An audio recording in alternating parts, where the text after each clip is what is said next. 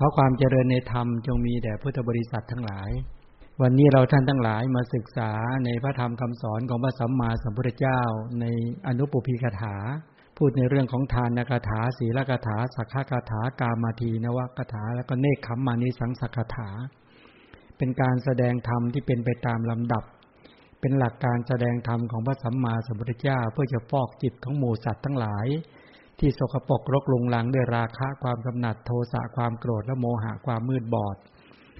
ให้ออกจากความกิเลสทั้งหลายมีราคะเป็นต้นและเข้าถึงความสะอาดบริสุทธิ์หมดจดเป็นไปตามลำดับเพื่อจะได้เหมาะสมต่อการที่พระพุทธเจ้าจะได้แสดงพระธรรมเทศนาในความจริงของชีวิตก็คืออริยสัจธรรมทั้ง4คือทุกข์สมุทัยนิโรธมรรคฉะนั้นเมื่อวานนี้ก็พูดถึงในเรื่องของตัวเนกขัมมะเนกขัมมะศัพท์นั้นน่ะเป็นการศัพท์ที่แปลว่าการออกบวชเนี่ยก็หมายความว่าเป็นสภาพจิตที่เป็นมรรคเหมือนกันนะเป็นข้อปฏิบัติในการที่จะทำจิตนั้นน่ะให้เห็นโทษของกามทั้งหลายเป็นต้นแล้วในกามาทีนวะเมื่อเห็นโทษของกามคุณทั้งหลายว่ากามคุณเนี่ยมันแผดเผามันเล่าร้อนยังไงโทษของกามมีมากอย่างยิ่งโดยเฉพาะก็คือการที่เราต้องมาแบกขันธภาระในการที่จะต้องเกิดต้องแก่ต้องเจ็บต้องตายประสบความโศกความล่ำไรลำพันธ์ไม่สบายกายไม่สบายใจความคับแค้นใจประสบชาติทุกข์ชราทุกข์พยาธิทุกข์เป็นต้นดังที่ได้กล่าวฉะนั้นกรณีที่บุคคลทั้งหลายเมื่อไปพิจารณาเห็นโทษของกามดังที่ได้กล่าวแล้วเนี่ยก็มาพิจารณาถึงว่ากุศลจิตที่เกิดขึ้นที่จะน้อมออกจากกามทั้งหลายเป็นต้นได้ก็เรียกกุศลจิตตังเนี่ยจิตที่ควรแก่การงานจิตที่เหมาะสมแก่การงานเพื่อจะรองรับพระธรรมเทศนาขั้นสูงขึ้นไปเนื่องปราศจากก็คือว่าถ้าจิตที่ยังมีกามฉันทะพยาบาทถีนมิทะเป็นต้นเหล่านี้กุ้มรุมอยู่จิตนั้นก็ไม่ควรต่อการฟังพระธรรมเทศนาระดับที่จะเข้าใจความจริงของกระแสชีวิตในส่วนของความวันนี้ทุกข์นี้เหตุให้เกิดทุกข์นี้ความดับทุกข์นี้ปฏิปทาทางดำเนินให้เข้าถึงความดับทุกข์เนื่องจากจิตยังมีโทษกล่าวคือกิเลสกุ้มรุมอยู่ฉะนั้นพระพุทธเจ้าจึงต้องพยายามสอนแนะนำพร่ำสอนหมู่สัตว์ทั้งหลายให้ได้กุศลจิตเมื่อได้กุศลจิตแล้วเนี่ยก็ได้จิตที่เป็นมุทุจิตตะก็คือจิตที่อ่อนโยนการที่จะได้จิตอ่อนโยนเหล่านั้นเนี่ยเพราะว่าหมู่สัตว์ทั้งหลายมีทิฏฐิคือความเห็นผิดมีมานะคือการยกตนชูตนเปรียบเทียบตนมีตัณหาคือความทะยานอยากไอ้ตัวตัณหามานะทิฏฐิกุ้มรุมหมู่สัตว์ทั้งหลายอยากได้อยากใหญ่แล้วก็ใจแคบนี่แหละไปกุ้มรุมใจของสัตว์ทั้งหลายเมื่อสัตว์ทั้งหลายมีตัวทิฏฐิมานะหรือตัวตัณหากุ้มรุมอยู่เขาเรียกว่าจิตมันแข็งแต่ถ้าหากว่าจิตที่น้อมออกจากกามที่เป็นเนกขัมมะออกจากกามออกจากบาปอกุศลกรรมมันชั่วร้ายได้แล้วก็คือออกจากตัณหาคือความทะยานอยากออกจากมานะคือการยกตนชูตนเปรียบเทียบตนออกจากทิฏฐิคือความเห็นผิดถ้าทำได้อย่างนี้แล้วจิตก็อ่อนโยนเพราะปราศจากทิฏฐิมานะเป็นต้นแล้วอย่างหนึ่งเพื่อต้องการอยากจะให้จิตเนี่ยได้วินีวรณจิตตะก็แปลว่าจิตที่ปลอดจากนิวรณ์ปลอดจากนิวรณ์ก็คือไม่มีนิวรณ์ก็ไปกุ้มรุมไม่มีกามฉันทะความติดใจใฝ่กสันไปกุ้มรุมไม่มีพยาบาทความโกรธความเครียดไปกุ้มรุมไม่มีถีนมิทะความหดหู่ท้อถอยไปกุ้มรุมไม่มีอุทธัจจะกุกุจจะความฟุ้งซ่านรำคาญใจกุ้มรุมแล้วก็ไม่มีวิจิกิจฉาความลังเลสงสัยไปกุ้มรุมนั้นการที่จิตที่จะน้อมออกจากกามได้ก็ต้องสลัดไอ้ตัวกามคุณเนี่ยได้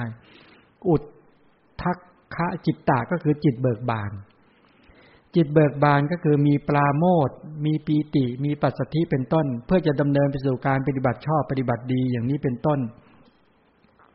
ฉะนั้นการที่จะได้ภาวะจิตที่ไม่มีโรคจิตที่ไม่มีโทษเป็นต้นเหล่านี้พระพุทธเจ้าก็เลยแสดงเนกขัมมะพระสูตรถ้ามาจะยกตัวอย่างมาพระสูตรที่จะเป็นการที่จะน้อมออกจากกามได้ดีที่สุดเนี่ยก็ไปอยู่ในทีฆนิกายศีลขันธวรรคยกตัวอย่างเช่นในสามัญญผลสูตรในสามัญญผลสูตรเนี่ยเป็นพระสูตรลำดับที่2ที่พระธรรมสังฆากาจารย์ท่านเรียงไว้ต่อจากพรหมชาลสูตรในทีฆนิกายนะทั้งนี้เพื่อให้ผู้ที่ได้ศึกษาเรียนรู้เนี่ยในการกำจัดมิจฉาทิฏฐินั่นเป็นสูตรที่1ไปแล้วก็โอกาสจะเรียนรู้ฝึกฝนว่าประโยชน์ที่เกิดขึ้นจากการบวช หรือประโยชน์ที่เกิดขึ้นจากการออกจากกามเนี่ยในพุทธศาสนาใครเป็นผู้แสดงในพระสูตรนี้พระสัมมาสัมพุทธเจ้าเป็นผู้แสดงเองใช่ไหมแล้วผู้ฟังเป็นใครครั้งนั้นผู้ฟังเป็นใครพระเจ้าชาติศัตรูและเหล่าข้าราชบริพารตลอดถึงภิกษุสงฆ์อีก 1,250 รูปแล้ววันนี้เวลาเราจะกล่าวพระสูตรนี้ใครเป็นผู้แสดง พระพุทธเจ้าแสดงจะมานำมาขยายกว่ามากล่าวทีนี้ประเด็นก็คือว่าแล้วใครฟังธรรมวันนี้ก็คือพวกเรานี่เลยไหมพวกเราเป็นผู้ฟังธรรมจะฟังสามัญญผลสูตรอามาจะสรุปประเด็นเพื่อจะให้เกิดความเข้าใจจะไม่เจาะทุกศัพท์นะแต่พยายามจะทำให้เราเข้าใจให้เร็วที่สุดโดยไม่ต้องยุ่งยากไม่ต้องลำบากเหมือนอาตมาที่ไปศึกษาไม่ต้องยุ่งยากมากให้พวกเราได้เรียนรู้ได้ศึกษาแล้วจะเกิดความรู้ความเข้าใจฉะนั้นผู้ฟังในยุคก่อนเนี่ยก็คือพระเจ้าชาติศัตรูพร้อมด้วยข้าทาสราชบริพารทั้งหลายตลอดถึงภิกษุสงฆ์ 1,250 รูปวันเวลาที่แสดงวันไหนวันเพ็ญเดือน12เวลาพลบค่ำก็ตอนกลางคืนนั่นเองสถานที่แสดงที่ไหนชีวกะอัมพวันใช่ไหมชีวกะอัมพวันใช่ไหมสวนอัมพวันของหมอชีวโกมารพัฒน์เมืองราชคฤห์ต่อมาก็คือได้สร้างวัดนี้นะมาระยะหลังเนี่ยวัดนี้เป็นระดับมหาวิหารอย่างกรุงราชคฤห์ด้วยใช้เป็นสถานที่สำหรับพระภิกษุที่ร่วมทำปฐมสังฆายนาได้พักในครั้งนั้นด้วยฉะนั้นในยุคนั้นที่พระ500รูปทำปฐมสังฆายนากันที่ถ้ำสัตบัญญคูหาภูเขาเวภารบรรพตเนี่ยพระเจ้าชาติตูเนี่ยบูรณะวัด18วัดในยุคนั้นในบริเวณนั้นทั้งหมดเนี่ยวัดเวรุวันชีวกะอัมพวันมัทธกุฏิมิกทายวันด้วยเนี่ยสถานที่ที่พระนางภรรยาของพระเจ้าพิมพิสารเอาท้องไปกระแทกก้อนหินนั่นก็เป็นวัดแล้วก็คิชกูเตมหาวิหารนั่นก็เป็นวัดด้วยนะคิชกูในยุคนั้นก็เป็นวัดด้วยแล้วก็ที่ไหนตะโปธารามวรวิหารเป็นวัดด้วยแล้วก็ส่วนตัวแล้วที่ไหนแล้วก็ที่จำได้ไหม18วัดจำไม่ได้ไม่หมดลืมนั่นแหละอยู่บริเวณเหล่านั้นทั้งหมดแหละที่ว่าตอนพระ500รูปไปทำปฐมสังฆายนากันฉะนั้นชีวกะอัมพวันเป็นสถานที่พระพุทธเจ้าแสดงสามัญญผลสูตรเนี่ยพระภิกษุที่มาทำปฐมสังฆายนาก็พักที่นี่ด้วยสาเหตุพระเจ้าชาติศัตรูเนี่ย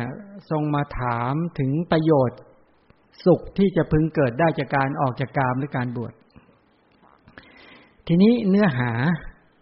ประโยชน์สุขที่เกิดจากการบวชตั้งแต่การได้รับการอภัยโทษจากพระเจ้าแผ่นดินจนถึงการได้บรรลุเป็นพระอรหันต์เป็นความสุขที่สูงล้ำเป็นไปตามลำดับฉะนั้นในสามัญญผลสูตรเป็นพระสูตรที่แสดงถึงประโยชน์สุขที่บุคคลผู้เป็นสมณะหรือผู้บวชในศาสนาของพระชินเจ้าจะพึงได้รับที่เป็นทิฏฐธรรมก็คือในปัจจุบันภพนี้หรือบุคคลที่ปรารถนาออกจากกามทั้งหลายเป็นต้นพระเจ้าทรงแสดงที่สวนอัมพวันของหมอชีวโกมารพัฒน์แขวงเมืองราชคฤห์ในค่ำคืนปฐมยามแห่งวันเพ็ญเดือน12ซึ่งเป็นวันอุโบสถที่พระจันทร์เต็มดวงพระจันทร์แล้วก็เพื่อจะบรรเทาความเศร้าโศกให้กับพระเจ้าชาติศัตรูตอนนั้นพระเจ้าชาติศัตรูเนี่ยหลังจากได้รับเป็นราชาภิเษกแล้วมุรธาภิเษกเป็นพระเจ้าแผ่นดินแล้วเนี่ยตนเองก็ไม่มีความสุขเลยเพราะอะไรรู้ไหมเพราะพระเจ้าชาติศัตรูเนี่ยทำปิตุฆาต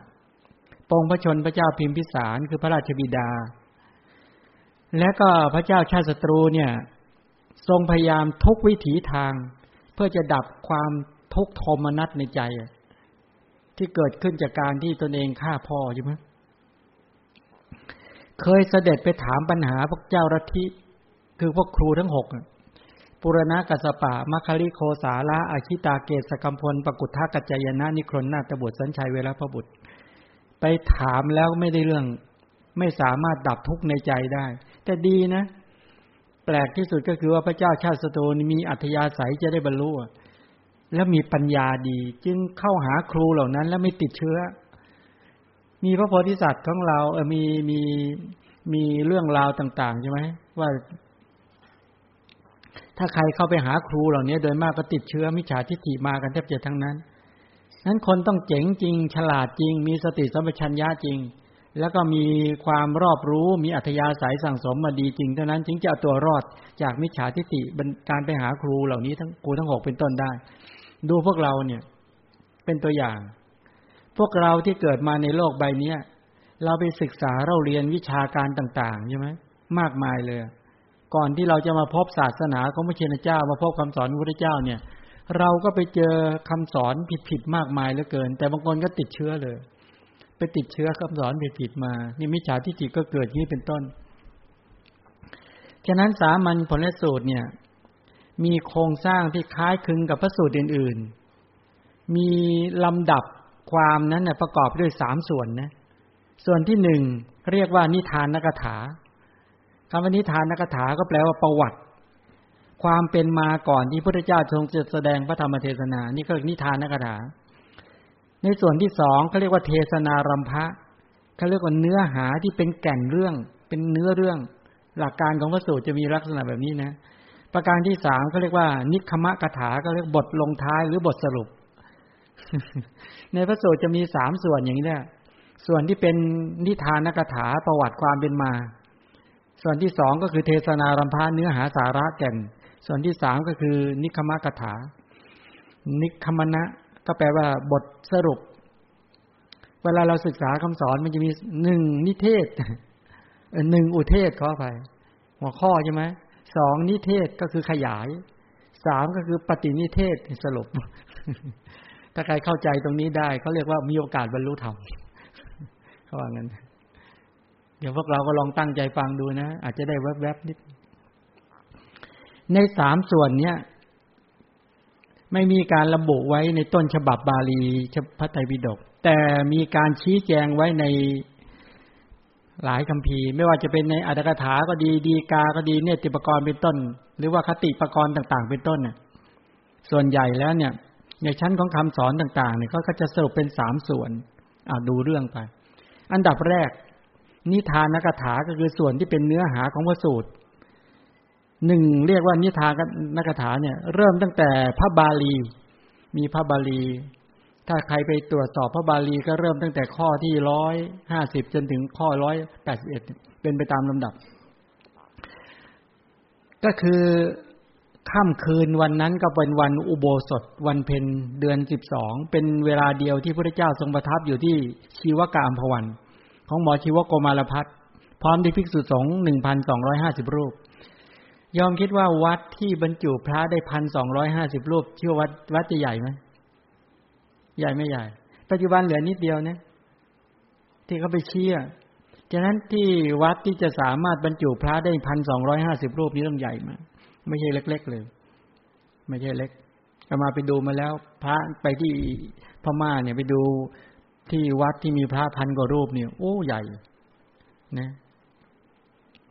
และเขาอยู่กันได้จริงๆนะอยู่กันได้ในบ้านเรานี่ก็มีไม่กี่แห่งมีพอมีบ้างนะ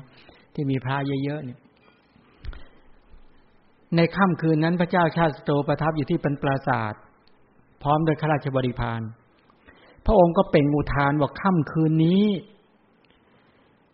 เป็นคืนที่มีพระจันทร์เต็มดวงท้องฟ้าสดใสไร้เมฆาคำว่าไร้เมฆาเข้าใจไหมไร้เมฆ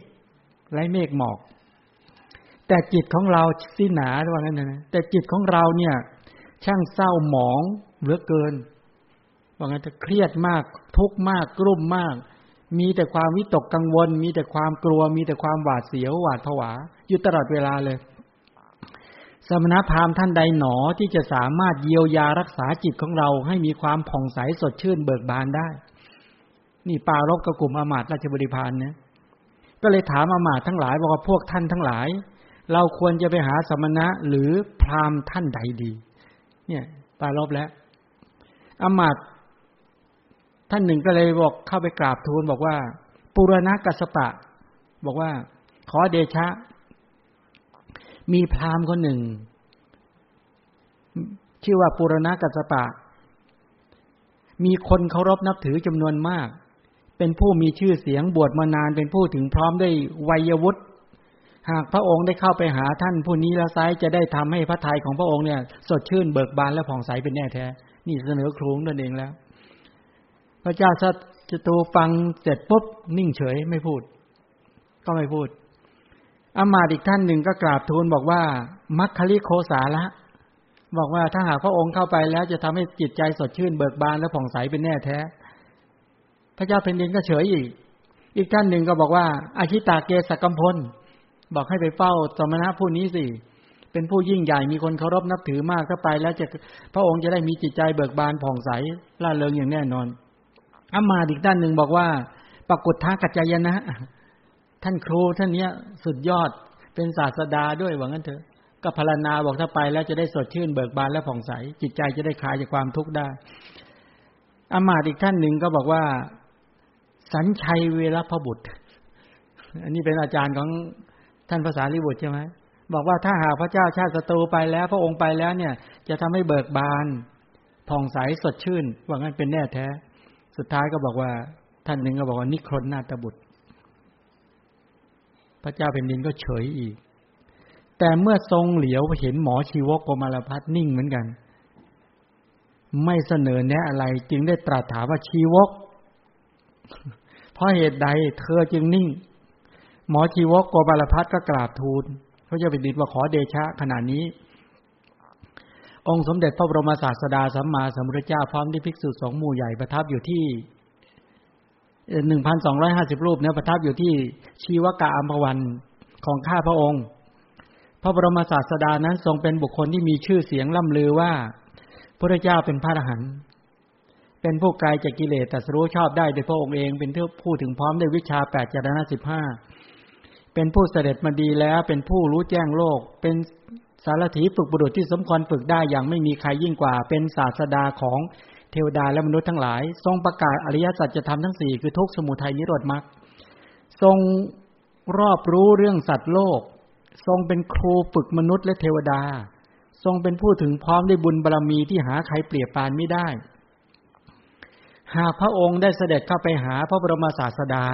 พระองค์นั้นแล้วจะเป็นผู้มีพระทัยสดใสแน่นอนข้าพระองค์รับประกัน แล้วก็จะต้องเบิกบานอย่างแน่แท้ฉะนั้นปราโมทย์ปีติปัสสธิสุขเนี่ยเกิดขึ้นได้อย่างแน่นอนว่างั้นรับประกันอย่างนี้เลยพอหมอชีวกโกมารพัสพูดอย่างนี้ปุ๊บพระเจ้าชาติศัตรูก็ตัดสินพระทัยเสด็จเข้าไปเฝ้าพระบรมศาสดาเลยทีนี้เนี่ยเรื่องความเป็นมาลักษณะในเรื่องที่ท่านขยายความก็บอกว่าจริงๆแล้วท่านเตรียมอะไรรู้ไหมช้าง500เชือกใช้ทหารหญิงทั้งหมดเลยใช้ทหารหญิงพระเจ้าชาติตัวเนี่ยทรงโปรดทหารหญิงใช้แล้วก็ทั้งเหมือนยกกองกำลังไปทั้งหมดเลยว่างั้นเถอะพอไปถึงชีวกะอัมพวันก็ให้กลุ่มทหารกองกำลังทั้งหลายยกแล้วก็ตั้งกองกำลังรออยู่รอบนอกส่วนพระองค์พร้อมด้วยข้า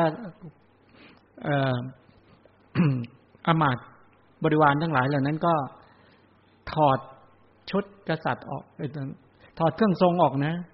เนี่ยเป็นหลักการในการไปเฝ้าพระพุทธเจ้าเขาไม่เอายศเอาตำแหน่งไปนะถอดออกไปอย่างสามัญชนแล้วต้องเดินเท้าเปล่าเข้าไปในวัดด้วยเนี่ยนี่หลักการการเข้าไปเฝ้าพระพุทธเจ้าเป็นแบบนี้ปัจจุบันเนี่ยหลักการนี้หายหมดแล้วไม่มีแล้วนั้นเพราะว่าพระพุทธเจ้าก็ดีสาวกพระพุทธเจ้าก็ดีเนี่ยชอบความสงัดเป็นผู้สงบฉะนั้นว่าไปถึงสถานที่ตรงนั้นแล้วเนี่ยก็ไปอย่างสามัญชนเดินเท้าเปล่าเข้าไปเฝ้าพระพุทธเจ้าแล้วในขณะที่แล้วก็เดินเข้าไปเนี่ยในขณะที่เดินไปนี่มันเงียบมากใช่ไหมในวัดเนี่ยพระเจ้าชาติศัตรูเนี่ยหมดแรงเลยนะเกิดความหวาดกลัวสะดุ้งขึ้นมาทันทีในขณะนั้นเนี่ยเพราะมีความรู้สึกว่าความไม่ปลอดภัยจะเกิดขึ้นกับตนเองหรือเปล่าไปมาก็เลยเหงื่อโทมกายเลยไปเกาะหมอชีวกก็ถามบอกชีวกบอกว่าเธอไม่ได้นำเรามามอบให้แก่ศัตรูใช่ไหม ทำไมพระเจ้าชาติสูหวาดระแวงรู้ไหมทำไมถึงหวาดระแวงไม่เพราะว่าพระเจ้าชาติเนี่ยทำอะไรขึ้นมาทำปิตุฆาตแล้วอามาตย์ราชบริพารทั้งหลายก็เป็นคนของเสด็จพ่อทั้งนั้นเลยความหวาดระแวงก็เกิดขึ้นนะอย่าลืมนะความหวาดระแวงก็เกิดขึ้นแล้วมาสถานการณ์ตรงเนี้ยก็ยิ่งกลัวทันทีว่าเงียบผิดปกติมากเงียบมากไหนบอกว่าที่ชีวกะอัมพวันมีพระสงฆ์ประชุมกันอยู่ 1,250 รูปเราไม่เห็นได้ยินเสียงเดินหรือเสียงพูดของใครๆเลยไม่ได้ยินเลยว่างั้นเถอะหลังจากที่ได้เสด็จเข้าไปถึงบริเวณในสวนก็ทรงถามอีกนี่แน่หมอชีวกไหนล่ะพระสัมมาสัมพุทธเจ้าที่เธอกล่าวถึงหมอชีวกก็กราบทูลว่าขอเดชะบุคคลผู้ประทับนั่งในท่ามกลางสงฆ์ที่จริงตรงนี้หมอชีวกบอกว่าสมณะเขาอยู่กันแบบนี้แหละแล้วก็พอต่อไปก็คือพระเจ้าชาติก็ถามหมอชีวกว่าไหนว่าพระพุทธเจ้าประทับอยู่ในที่ไหนก็เลยชี้ว่าประทับท่ามกลางสงฆ์หันหลังให้ต้นเสาผินพระพักไปทางทิศตะวันออกหันหน้าไปทางทิศตะวันออกนั่นแหละพระบรมศาสดาสัมมาสัมพุทธเจ้าพระเจ้าข้าพระเจ้าชาติโตก็เสด็จเข้าไปประทับนั่งณที่ส่วนข้างหนึ่งแล้วก็เปล่งอุทานว่าขอให้พระราชกุมารอุทัยพัฒน์เนี่ยคือลูกนั่นเองจงเป็นผู้สงบเช่นนี้เถิดทำไมถึงไปถึงปุ๊บทำไมพูดคำนี้พระพุทธเจ้าตรัสว่ามหาบพิตรพระองค์ได้ส่งใจไปถึงบุคคลอันเป็นที่รักเสียแล้วนี่เห็นไหมว่าคนบางคนเนี่ยเวลาจะฟังธรรมเนี่ยส่งใจพอไปเห็นสถานที่ต่างๆปุ๊บก็ส่งใจไปหาบุคคลนั้นเป็นที่รักเช่นไปเห็นที่สงบก็ดีไปเห็นที่สวยๆงามๆอะไรก็แล้วแต่เรารักใครมากก็คิดถึงคนนั้นพูดถึงในเรื่องนี้มาคิดถึงโยมพ่อเนี่ยมาพาโยมพ่อไปวัดแห่งหนึ่งวัดเนี่ยเขาตกแต่งสวยมากพอพาไปก็เราก็พยายามจะบอกโยมพ่อให้คิดถึงพระเจ้าพอโยมพ่อไปเห็นปุ๊บโยมพ่อบอกแหมเสียดายเหลือเกินไม่ได้เอาแม่มาด้วยคิดถึงแม่นั้นเนี่ยลักษณะนี้ก็เรียกว่าส่งใจไปหาบุคคลนั้นเป็นที่รักพระเจ้าอาชาติตัวก็ทูลว่าขอรับข้าพระองค์เนี่ยรักใคร่พระราชกุมารอุทัยพัฒน์มากต้องการจะให้เธอเป็นผู้สงบเช่นนี้แหละเหมือนพระสงฆ์เนี่ยแหละสงบอย่างนั้นต่อจากนั้นพระเจ้าชาติตัวได้กราบทูลบังคับปัญหาพระผู้มีพระภาคว่าข้าแต่พระผู้มีพระภาคผู้เจริญในโลกนี้ผู้ที่มีวิชาความรู้ในด้านต่างๆสามารถนำวิชาความรู้นั้นมาประกอบการเลี้ยงชีพตนเองได้อย่างสมบูรณ์เป็นรูปธรรมเนี่ยจึงขอกราบอาราธนาพระองค์ได้โปรดแสดงอานิสงส์ที่จะพึงเกิดขึ้นได้จากการบวชเพื่อความรู้แก่ข้าพเจ้าในบัดนี้เถิดก็คือว่าประโยชน์ที่เกิดขึ้นจากการออกจากกามที่จะปรากฏชัดในปัจจุบันที่เห็นได้เป็นรูปธรรมในปัจจุบันเนี่ยพระพุทธเจ้านั้นสามารถที่จะชี้แจงให้ข้าพระองค์เห็นได้ชัดไหมพอไปเห็นว่าทำไมนักบวชอยู่กันอย่างนี้ใช่ไหมว่ามันได้ประโยชน์อะไรเนี่ยประโยชน์ที่เกิดขึ้นจากการออกจากกามประโยชน์ที่เกิดขึ้นจากการออกจากราคะโทสะโมหะเนี่ยหรือออกจากสีเสียงกลิ่นรสโผฏฐัพพะเนี่ยพระพุทธเจ้าก็ถามกลับว่ามหาบพิตรเคยถามปัญหานี้แก่นักบวชท่านอื่นบ้างหรือยังพระเจ้าก็ถามพระเจ้าชาติโตก็เลยบอกเคยจากนั้นพระเจ้าชาติโตก็เลยบอกว่าเคยเข้าไปหาครูทั้ง6ครั้งแรกก็ไปหาปุรณกัสสปะปุรณกัสสปะเนี่ยมีทิฏฐิประเภทไหนมีมิจฉาทิฏฐิประเภทไหนเห็นผิดประเภทไหนปุรณกัสสปะรู้ไหมอกิริยทิฏฐิเขาเรียกอกิริยวาทีปฏิเสธทั้งเหตุและผลมีความเห็นว่าไม่มีความดีความชั่วงั้นจะทำดีทำชั่วก็ไม่เรียกว่าเป็นอันธรรมไม่จัดว่าเป็นกรรมไม่จัดว่าเป็นบุญเป็นบาปก็ตอบบอกว่าใครจะทำให้ไม่ดีอย่างไรก็ไม่ชื่อว่าเป็นการทำบาปกรรม ถึงแม้จะฆ่าสัตว์ทุกชีวิตบนผืนปฐพีแล้วนำมากองไว้เป็นกองเดียวกันก็ไม่นับว่าเป็นบาปกรรมกรรมที่ทำแล้วเนี่ยจะไม่ตามมาสนองว่างั้นเถอะบอกกับพระเจ้าชาติโตแบบเนี้ยโอ้ถ้าพูดอย่างนี้จริงๆพระเจ้าชาติโตน่าจะถูกดูดปุ๊บเข้าไปใช่ไหมเพราะตนเองเป็นทำกรรมหนักด้วยเนี่ยงั้นผู้ที่อยู่ด้านทิศใต้ของแม่น้ำคงคาส่วนใหญ่เป็นคนโหดเหี้ยมแม้พวกเขาจะฆ่าเองก็ดีใช้คนอื่นฆ่าก็ดีพวกเขาก็เป็นอันว่าเป็นทำบาปประกรรมแต่ประการใดและบาปประกรรมนั้นก็จะไม่ตามตอบสนองส่วนคนที่อยู่ทางทิศเหนือของแม่น้ำคงคาเนี่ยส่วนใหญ่เป็นคนใจบุญแม้จะทำบุญอย่างไรก็ไม่เรียกว่าบุญบุญนั้นก็ไม่สามารถจะส่งผลได้นี่บอกกับพระเจ้าชาติตัวแบบนี้นี่คือแล้วก็ไปหาคนที่สองก็คือมัคคลิโคสาระมัคคลิโคสาระเป็นทิฏฐิประเภทไหนเป็นมิจฉาทิฏฐิประเภทไหนรู้ไหมเป็นอเหตุกะวาทีเขาเรียกเป็นกลุ่มสังสารสุทธิคำว่าสังสารสุทธิพวกนี้เชื่อว่าสังสารวัฏเนี่ยเห็นว่าสังสารวัฏเนี่ยมีความบริสุทธิ์อยู่ในตัวมันเองอยู่แล้วก็ตอบว่าความสุขก็ดีความทุกข์นั้นก็ดีได้ถูกตวงปริมาณไว้พอดีแล้วด้วยเครื่องตวงคือจิตนั้นจิตเนี่ยเป็นผู้ตวงความดีความไม่ดีไว้หมดแล้วสังสารวัฏถูกกำหนดขอบเขตเป็นการเวลาอย่างดีแล้วไม่มีขาดไม่มีเกินก็คือว่า8,400,000 มหากัปสังสารวัฏเนี่ยมนุษย์เราเนี่ยจะเวียนว่ายตายเกิดไปอย่างเงี้ย8,400,000 มหากัปสิ้นมหากัปเมื่อไหร่สังสารวัฏมันหยุดตัวมันเองมันจะหยุดตัวมันเองแล้วก็หมดลงตรงที่หยุดนั้นแหละเช่นเดียวกับเขตเขาเรียกว่าเหมือนกับด้ายอ่ะเวลาเราเอาด้ายมาม้วนไว้ม้วนเป็นกลมๆแล้วก็ขว้างสุดแรงเลยนะฟึบไปเนี่ยด้ายมันจะวิ่งปื๊ดพอสุดได้ปุ๊บมันก็หยุดตัวมันเองเลยเอาพูดแล้วน่าเชื่อไหมเนี่ยเชื่อแบบเนี้ย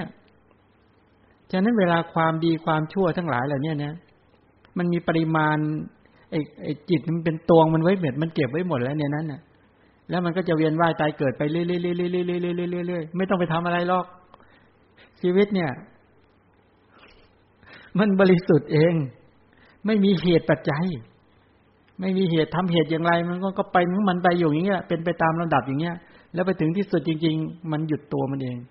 สังสารสุทธิอย่าลืมนะพวกนี้เขาเป็นนักได้กำลังสมาธินะไม่ใช่ไม่ได้นะไปประทุษร้ายก็ไม่ได้ด้วยนะพวกนี้มันมีกำลังบุญพอสมควรเนี่ยแล้วต่อมาอชิตาเกสกัมพลพวกนี้เป็นอะไรเขาเรียกเป็นนัตถิกาวาทีนะนัตถิกาวาทีหรืออุเฉทวาทีมีวาทะมีทิฏฐิว่าขาดศูนย์มีความเห็นว่าทุกอย่างไร้ผลทำเสร็จแล้วก็ศูนย์ตายก็หมดกันไป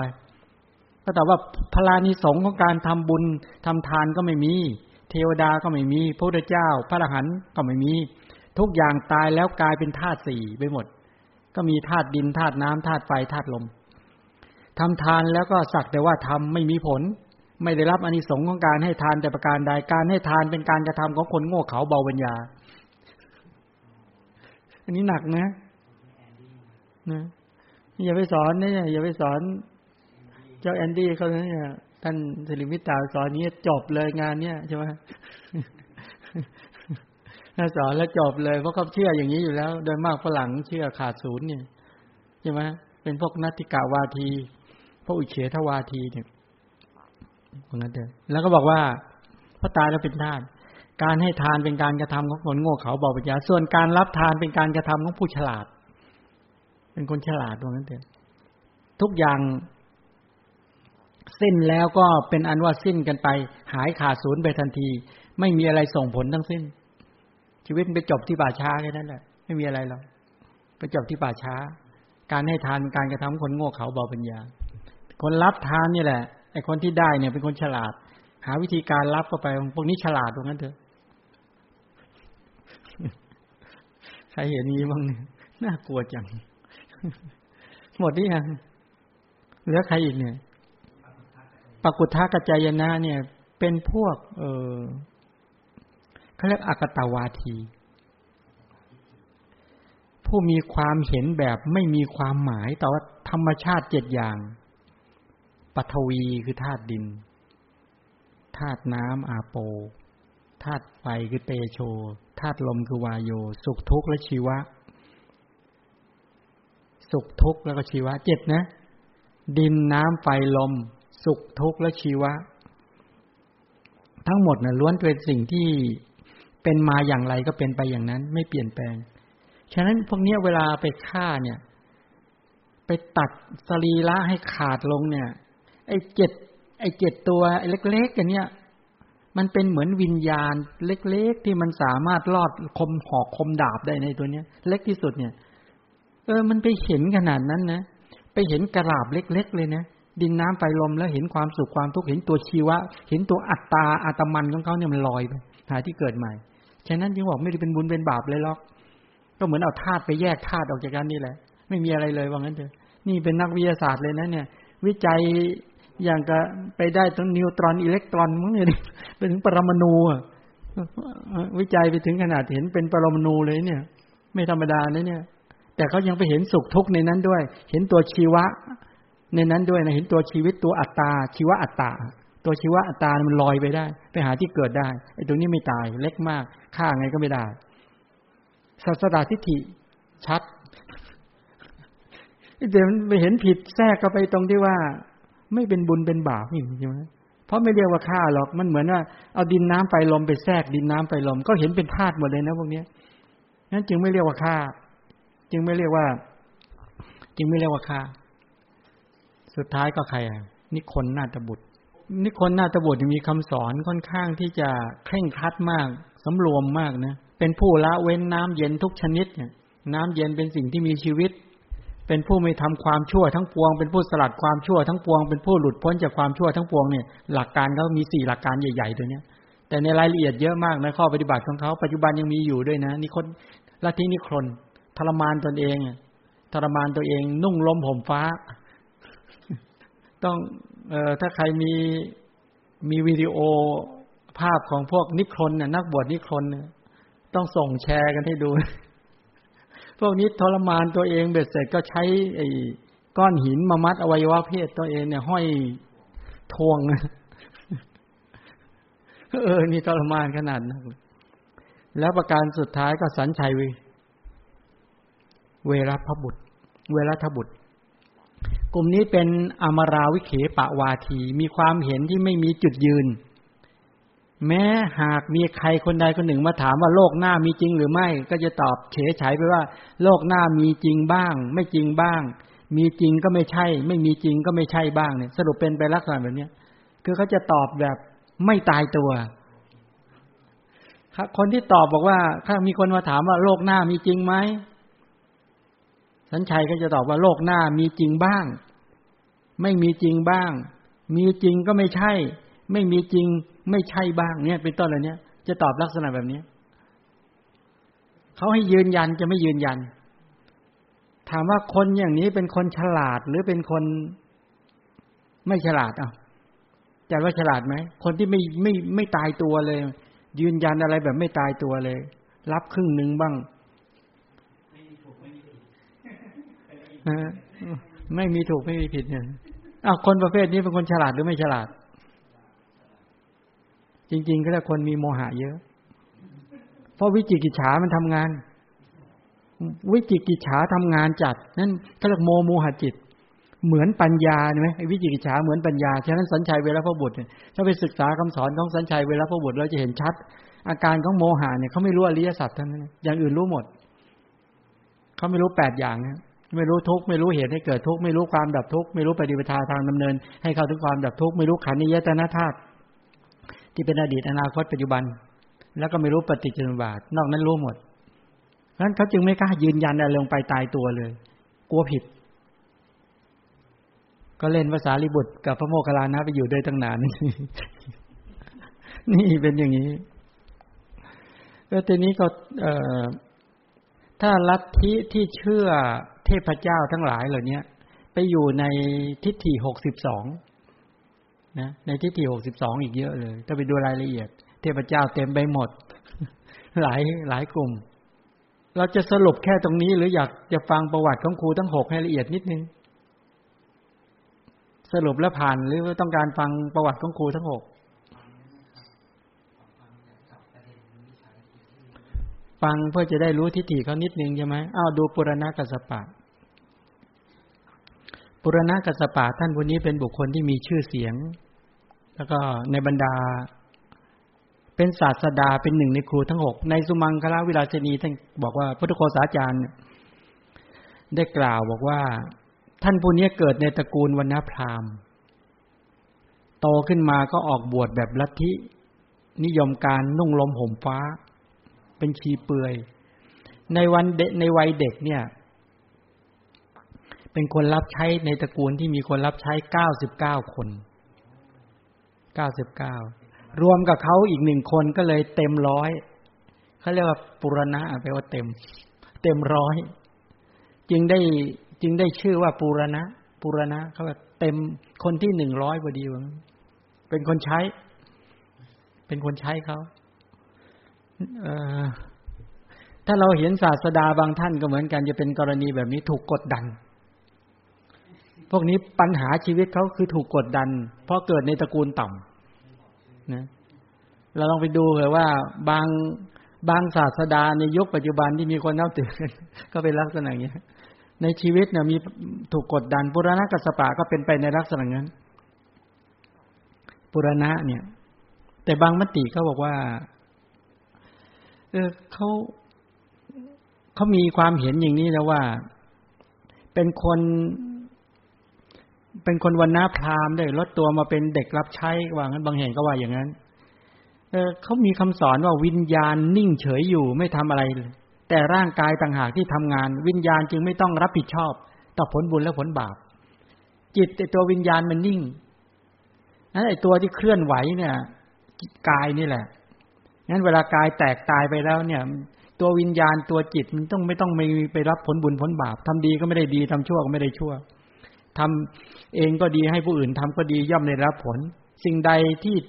ก็ตามที่ได้ทำลงไปแล้วดีก็ตามชั่วก็ตามก็เท่ากับว่าไม่ได้ทำไม่มีบุญไม่มีบาปเกิดขึ้นทฤษฎีอย่างนี้เขาเรียกว่าอกิริยทิฏฐิเป็นความเชื่อที่เชื่อว่าการกระทำไม่มีผลแล้วก็ไม่เชื่อว่าเป็นกรรมด้วยปฏิเสธกรรมคือการกระทำลงไปด้วยอย่างนี้เป็นต้นลักษณะนี้เขาเรียกอกิริยาวาทีอกิริยาวาทะปฏิเสธการกระทำไม่เรียกว่ากรรมไม่เรียกว่าผลไม่เรียกว่าเป็นบุญเป็นบาปนั้นจึงไม่มีการรับผลอีกต่อไปนี่เป็นแบบนี้ส่วนมัคคิริโคสาละเนี่ยท่านผู้นี้เกิดในตระกูลพราหมณ์มารดาชื่อว่าพัทธาเกิดในหมู่บ้านสารวันใกล้เมืองสาวัตถีคำว่าโคสาละก็แปลว่าเกิดในคอกวัวโคสาละสมัยเป็นเด็กเป็นคนรับใช้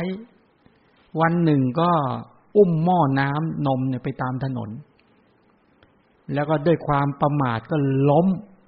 ไอ้เจ้านายก็เลยบอกว่ามาคาริคาริก็แปลว่าอย่าลื่นจึงได้ชื่อว่ามัคคาริตั้งแต่นั้นเป็นต้นมานะนี่เขาว่างั้นแต่บางทีก็มีมติแย้งลัทธินี้มีความเกี่ยวข้องกับศาสนาเชนก็คือว่าท่านเป็นอาจารย์เจ้าลัทธิของอาชีวกเป็นลูกศิษย์คนแรกของ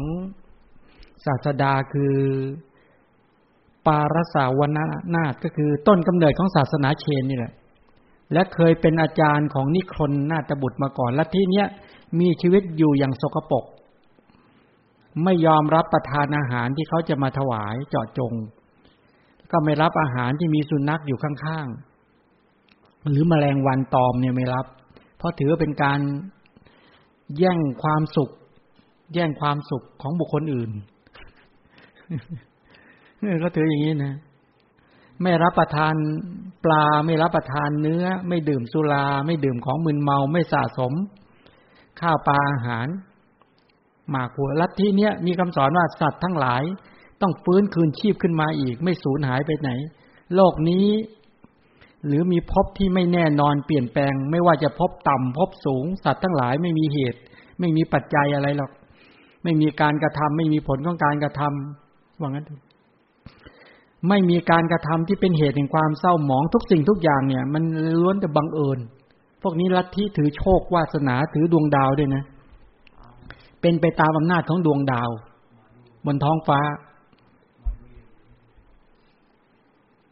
แล้วยังบอกว่าแม้แต่เทพเจ้าแม้แต่พระเจ้าเนี่ยก็ยังตกอยู่ในอำนาจของโชคชะตาเลยเขาถืออย่างนี้นะลัทธิเนี่ยแม้แต่พระเจ้าเองก็ตกอยู่ในอำนาจของโชคชะตาด้วยคำสอนแบบนี้มัคคิริโคสาระจึงเข้าในลัทธิของอเหตุกะทิฏฐิคือมีความเห็นว่าสิ่งทั้งหลายไม่มีเหตุไม่มีปัจจัยว่างั้นเถอะสิ่งทั้งหลายมันเกิดขึ้นเองฉะนั้นลัทธิเนี้ยเขาเรียกอเหตุกะวาทะเนี่ยปฏิเสธเหตุพอเราปฏิเสธเหตุก็เลยทุกอย่างเกิดขึ้นลอยๆมันก็เลยบังเอิญแล้วไปมาก็เลยไปเชื่อมโยงว่าดวงดาวบนท้องฟ้ามีอิทธิพลต่อความเป็นไปของมนุษย์เอาปัจจุบันมีไหมในบ้านเรามีไหมพอยิ่งมีเหตุการณ์ร้ายๆเกิดขึ้นเราก็จะมีการทำนายทายทักกันเต็มไปหมดแล้วเราก็บอกว่าเนี่ยตรงนี้มีดาวดวงนี้เข้ามาทับลัคนามาทับไอ้ดาวดวงนี้เลยมีผลมีอิทธิพลตอนนี้สถานการณ์ไม่ค่อยดีบ้านเมืองเดือดร้อนอะไรก็แล้วแต่ก็เชื่อเรื่องดวงดาวโชควาสนาแล้วในจริงๆก็ไปกันแล้วไปปรับฮวงจุ้ยกันไปปรับพื้นที่ที่จะทำยังไงนะที่จะให้ไม่ให้อิทธิพลของดวงดาวมาแผ่เข้ามาเพื่อจะมีผลกระทบต่อมนุษย์ยังไงเป็นต้นโอ้โหเล่นงานเป็นการใหญ่กันเลยตอนนี้แล้วก็เลยบอกว่าเนี่ยสถานการณ์เหตุการณ์บ้านเมืองที่มีโควิดเนี่ยก็เป็นเพราะดวงดาวก็เพราะเป็นโชคเพราะเป็นโชคไม่ดีของมวลมนุษยชาตินี่แหละว่างั้นเลยจึงมาเจอโรคร้ายเหล่านี้ถ้าเราศึกษาพุทธศาสนาเราจะมองสถานการณ์นี้ยังไงมองสถานการณ์นี้ยังไงพระพุทธเจ้าตรัสรู้อะไรทุกข์ใช่ไหม1ทุกข์ของชีวิตเป็นทุกข์สัตว์ไหม2ทุกข์ของสังคม3ทุกข์ของธรรมชาติธรรมชาติสิ่งแวดล้อมที่มันมีโรคภัยพิบัติเกิดขึ้นทั้งหมดเหล่านี้มาจากเหตุปัจจัยหมดเลยนะอย่าลืมนะ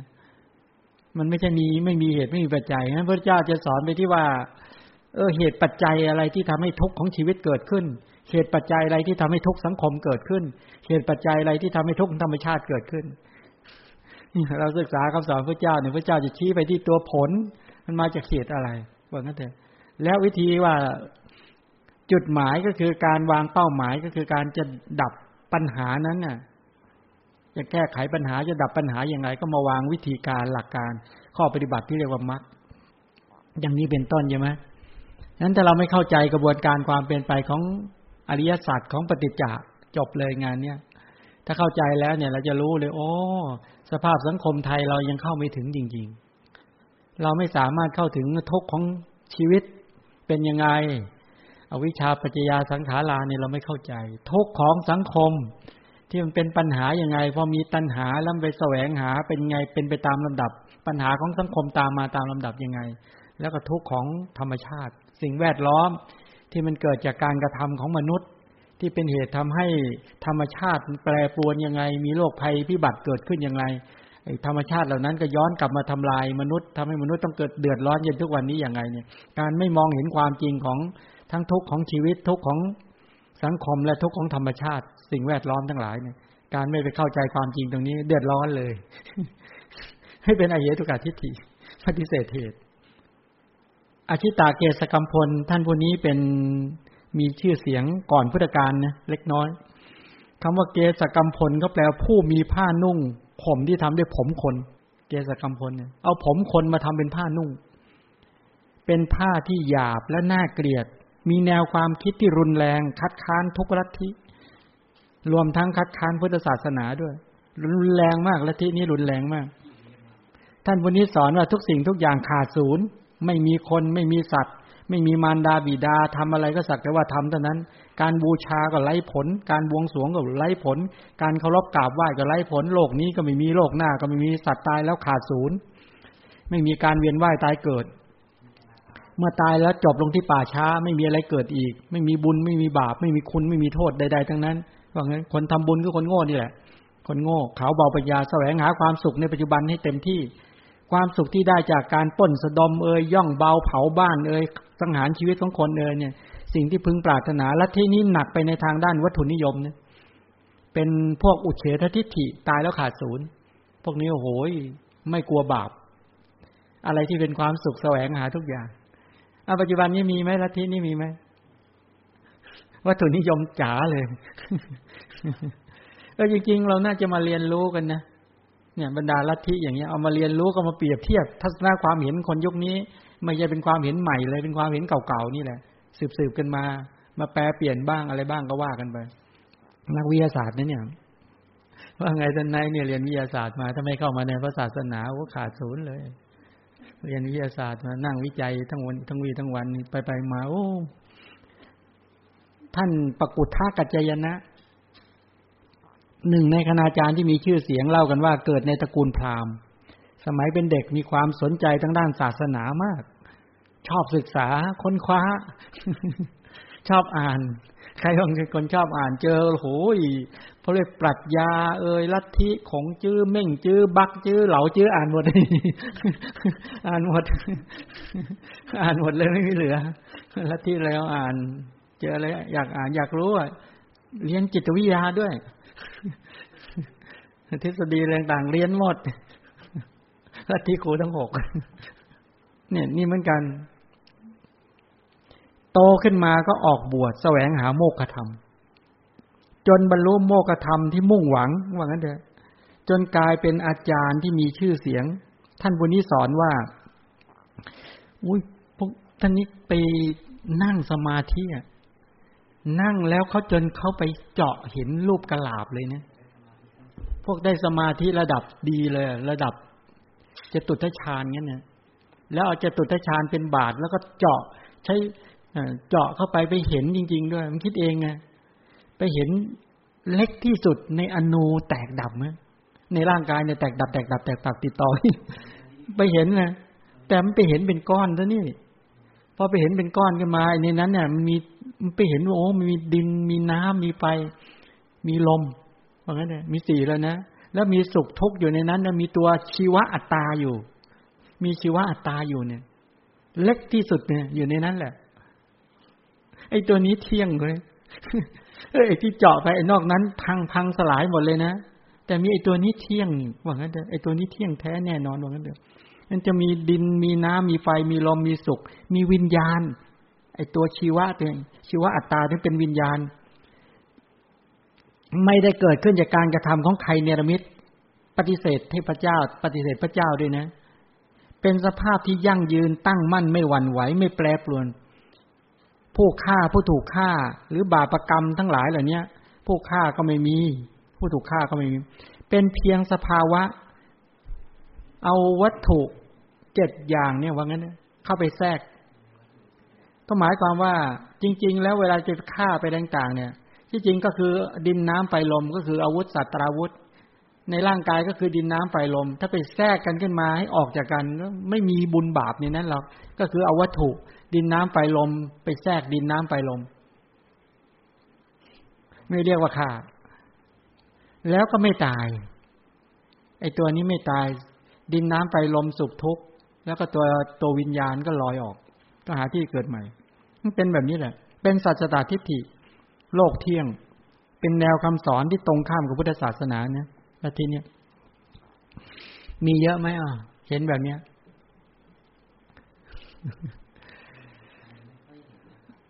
สัญชัยเพรพบุตรเพรัตบุตรเวรพบุตรก็ได้เป็นคณาจารย์ที่มีชื่อเสียงในสมัยครั้งพุทธกาลนะอัครสาวกทั้งสองพระสารีบุตรพระโมคคัลลานะก็เคยอยู่กับท่านคนนี้เป็นเจ้าลัทธิพวกปริพาชกตั้งสำนักเผยแผ่อยู่ที่เมืองราชคฤห์ฟ้านมคธอยู่ฟ้านมคธพระพุทธเจ้าปักหลักพุทธศาสนาเผยแผ่ครั้งแรกก็คือตั้งแต่นี่แหละตั้งแต่อิสิปตนมฤคทายวันไปใช่ไหม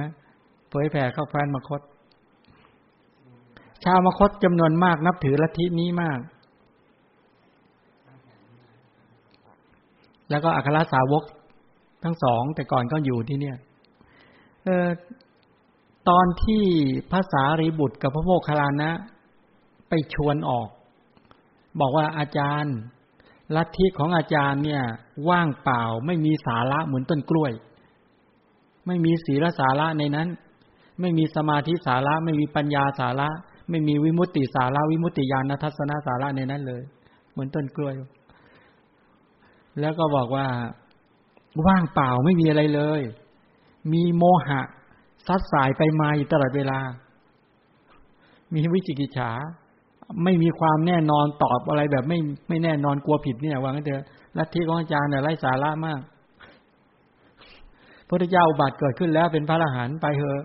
ท่านพูดไงรู้ไหมเอาพูดว่าไงเราเหมือนน้ำที่เต็มตุ่มแล้วรับคำสอนอื่นไม่ไหวแล้วเอาใครมีปกติแบบนี้บ้างมีปกติเวลาจะมาศึกษาคำสอนพระเจ้ายังเอาทฤษฎีของตนเองที่เรียนมาคอยเทียบเทียงคือยังเอาทฤษฎีตนเองที่เรียนมายังมั่นใจในทฤษฎีของตนเองนะแล้วก็เอามาเทียบเคียงโดยไม่ทำตัวเหมือนตุ่มเปล่าๆแต่ทำตัวมีน้ำเต็มไปหมดเต็มตุ่มเนี่ยใส่ไม่ได้หรอกเป็นไหมท่านสิริมิตาเวลาสอนฝรั่งก็ต้องคอยบอกกันนะว่าคุณมายังไงเนี่ยเหมือนน้ำเต็มตุ่มไหมเหมือนไหมถ้าเหมือนน้ำเต็มตุ่มผมไม่เอาไม่รู้ใส่ไม่เข้าอ่ะคุณต้องเทออกคุณอย่าทฤษฎีของคุณมาเทียบอันนี้ไม่ใช่ทฤษฎีไม่ใช่วิชาหาข้าวกินอันนี้เป็นวิชาพ้นทุกข์อันนี้เป็นวิชาพ้นทุกข์ไม่ใช่วิชาหาข้าวกินนะที่พวกคุณเรียนมาวิชาหาข้าวกินนะพูดแค่นี้จะแยกอย่างนี้พอจะเห็นชัดไหมก็บอกเขาแบบนี้นี่ท่านบอกว่าท่านไม่สามารถที่เป็นศิษย์ใครได้แล้วแปลว่าอัธยาศัยที่สั่งสมมานั้นมันเกินกว่าการแก้ไขแล้วภาษาริบุตรก็เลยบอกว่าถ้าอย่างนั้นท่านอาจารย์ก็จะประสบเองอ่ะว่างั้นเถอะชาติทุกข์ชราทุกข์พยาธิทุกข์เองต้องประสบปัญหาชีวิตเองแล้วก็จะเจ็บปวดในสังสารวัฏเองท่านถามบอกว่าในโลกนี้คนโง่คนฉลาดใครมากกว่ากันถามลูกศิษย์บอกคนโง่มากคนฉลาดน้อยนั้นคนฉลาดก็ไปหาพระสมณโคดมคนโง่ก็มาหาเราจบไหมงานเนี้ยจบไม่ยอมฉลกโอ้คนมาหาเรามากลาภสการะก็เกิดมากหลักการมีแค่นี้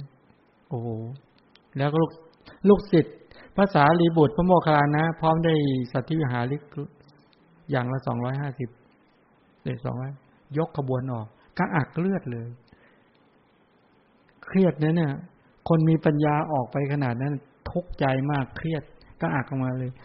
เลือดไหลเลยกระอักเลือดเลยท่านบอกว่าบางแห่งท่านบอกถึงแก่กรรมเลยครับพอออกไปไม่นานน่ะตายเลยไม่ทันได้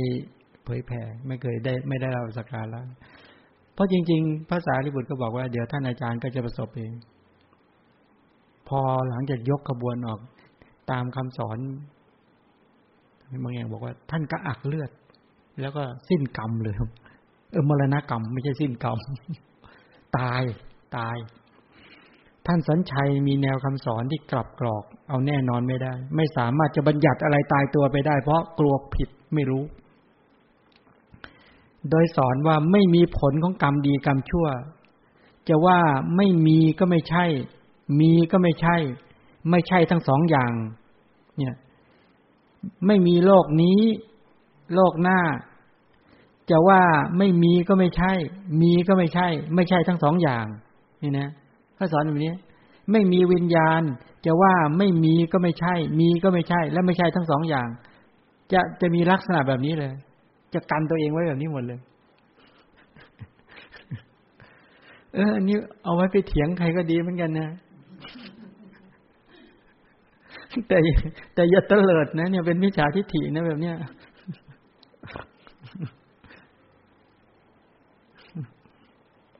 ทฤษฎีของท่านสัญชัยฟังยากเอาแน่นอนไม่ได้พูดซัดสายเหมือนปลาไหลเขาจึงเรียกว่าอมราวิเขปะหมายถึงซัดสายเหมือนปลาไหลจึงถูกกล่าวว่าเป็นลัทธิคนตาบอดไม่สามารถนำตนและผู้อื่นให้ถึงความจริงได้มีปัญญาสามโง่เขลาไม่กล้าตัดสินใจใดๆเด็ดขาดเนื่องจากไม่รู้จริงอย่างท่องแท้อันนี้แหละโมหะเป็นแบบนี้คนที่มีโมหะมากจะมีทฤษฎีทัศนคติแบบนี้นะไม่กล้ารับอะไรตายตัวไม่กล้ายืนยันกลัวผิดแต่เหมือนปัญญาเปรียบเลยเหมือนปัญญา ใครมีไหมแบบนี้แล้วรีบแก้ไขซะนิครนนี่โอเยอะเลยนิครนก็มีคำสอนรายละเอียดมากคนศึกษาไม่ดีเนี่ยจะดูเหมือนว่าคล้ายๆพระพุทธศาสนาเข้าไปนะระวังนะนิครนเขาเคร่งกว่าพุทธอีกแต่เขาทรมานตัวเองนิครนเนี่ยนะอันนี้นิครนเนี่ยจะไม่เข้าไปเจาะในรายละเอียดเยอะมากเดี๋ยวขยายไปค่อนข้างจะเยอะเดี๋ยวก็จะไม่เข้าสูตรนี้นี่เหลือเวลาแค่20นาทีรีบเข้าในสามัญญผลสูตรเลยไป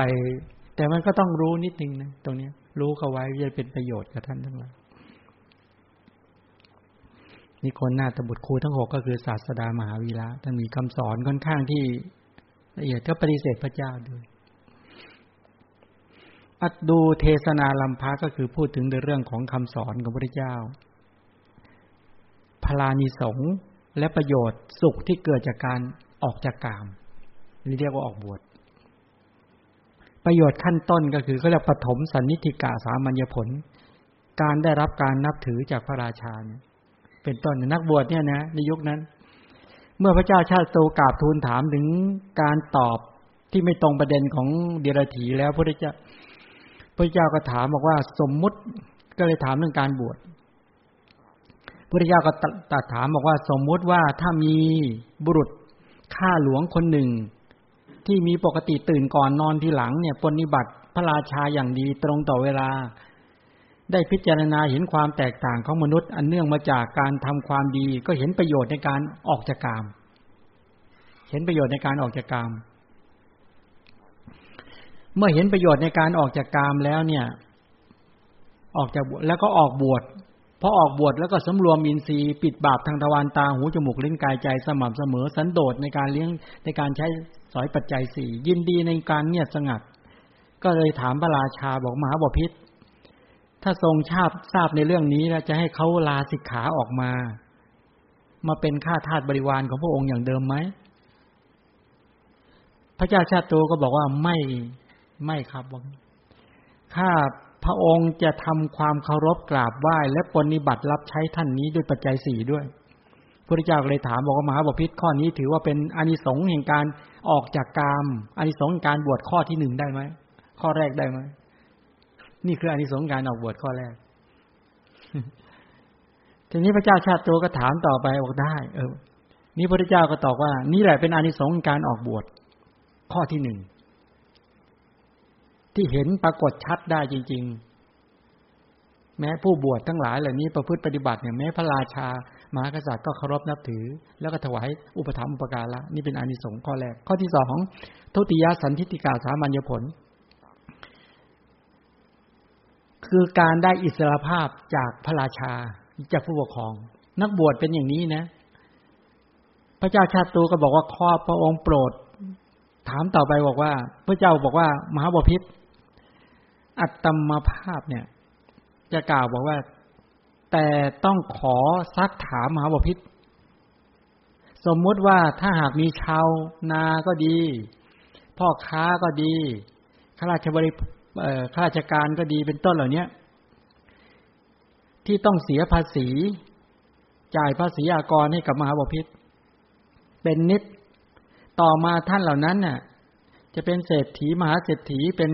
ชาวนาเป็นต้นเหล่านี้ออกบวชแล้วเมื่อออกบวชแล้วก็ตั้งใจประพฤติปฏิบัติตั้งมั่นอยู่ในศีลสำรวมอินทรีย์สันโดษในปัจจัย4เป็นต้นเหล่านี้ตั้งใจขัดเกลาประพฤติปฏิบัติอย่างเต็มที่อย่างนี้เป็นต้นมหาบพิตรจะรับสั่งให้เขาลาสิกขามาเพื่อจะมาเก็บภาษีอากรอย่างเดิมไหมพระเจ้าชาติโตก็บอกไม่เลยว่าแต่ข้าพระองค์นอกจากจะไม่ให้สึกออกมาแล้วเนี่ยยังจะเคารพกราบไหว้แล้วก็จะปฏิบัติถวายปัจจัย4อุปถัมภ์อุปการะด้วยพระพุทธเจ้าก็ถามว่ามหาบพิตรข้อนี้จัดว่าเป็นอานิสงส์ที่เกิดขึ้นจากการออกจากกามออกจากบวชได้หรือไม่พระเจ้าชาติโตบอกว่าได้นี้เป็นอานิสงส์ข้อที่2สรุปแล้วก็คือว่า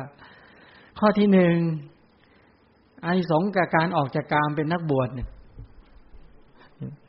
ข้อแรกก็คือไม่ต้องเป็นขี้ข้าใครสนใจไหมยอมฉลกไม่ต้องรับใช้ใครอีกแล้วแม้แต่ภรรยาและบุตรทั้งหลายเลยนี่ไม่ต้องรับใช้2 สละทรัพย์ทั้งหมดแล้วจึงไม่ต้องไปจ่ายภาษีอากรใดๆไม่มีเงินเลยนักบวชไม่มีเงินนะไม่มีถ้ามีเงินไม่ใช่ขอไปมีไม่ได้ใช่ไหมนี่แหละอันที่สองข้อที่สองไม่ต้องจ่ายภาษีอากรแล้วก็พระราชาเองก็ชื่นใจด้วยว่าโอ้โหประชากรในประเทศของท่านนี่พากันออกบวชเนี่ยอย่างนั้นเลยรีบมาเป็นชาวนาก็มาทำนาจะได้เก็บภาษีอากรเป็นชาวสวนมาทำสวนจะได้เก็บภาษีอากรเป็นพ่อค้ามาขายของจะได้เก็บภาษีอากรไม่พระราชาบอกอนุโมทนาด้วยกับถวายปัจจัย4ด้วยนี่อานิสงส์เห็นชัดเลยนะข้อแรกก็คือไม่ต้องเป็นขี้ข้าใครข้อที่สองไม่ต้องจ่ายค่าคุ้มครองเรียกว่าค่าคุ้มครองได้ไหมค่าคุ้มครองก็เสียภาษีกันแล้วกันไม่ต้องจ่ายภาษีฟังดูสวยหรูนิดนึงจบหรือยังตัวเนี้ย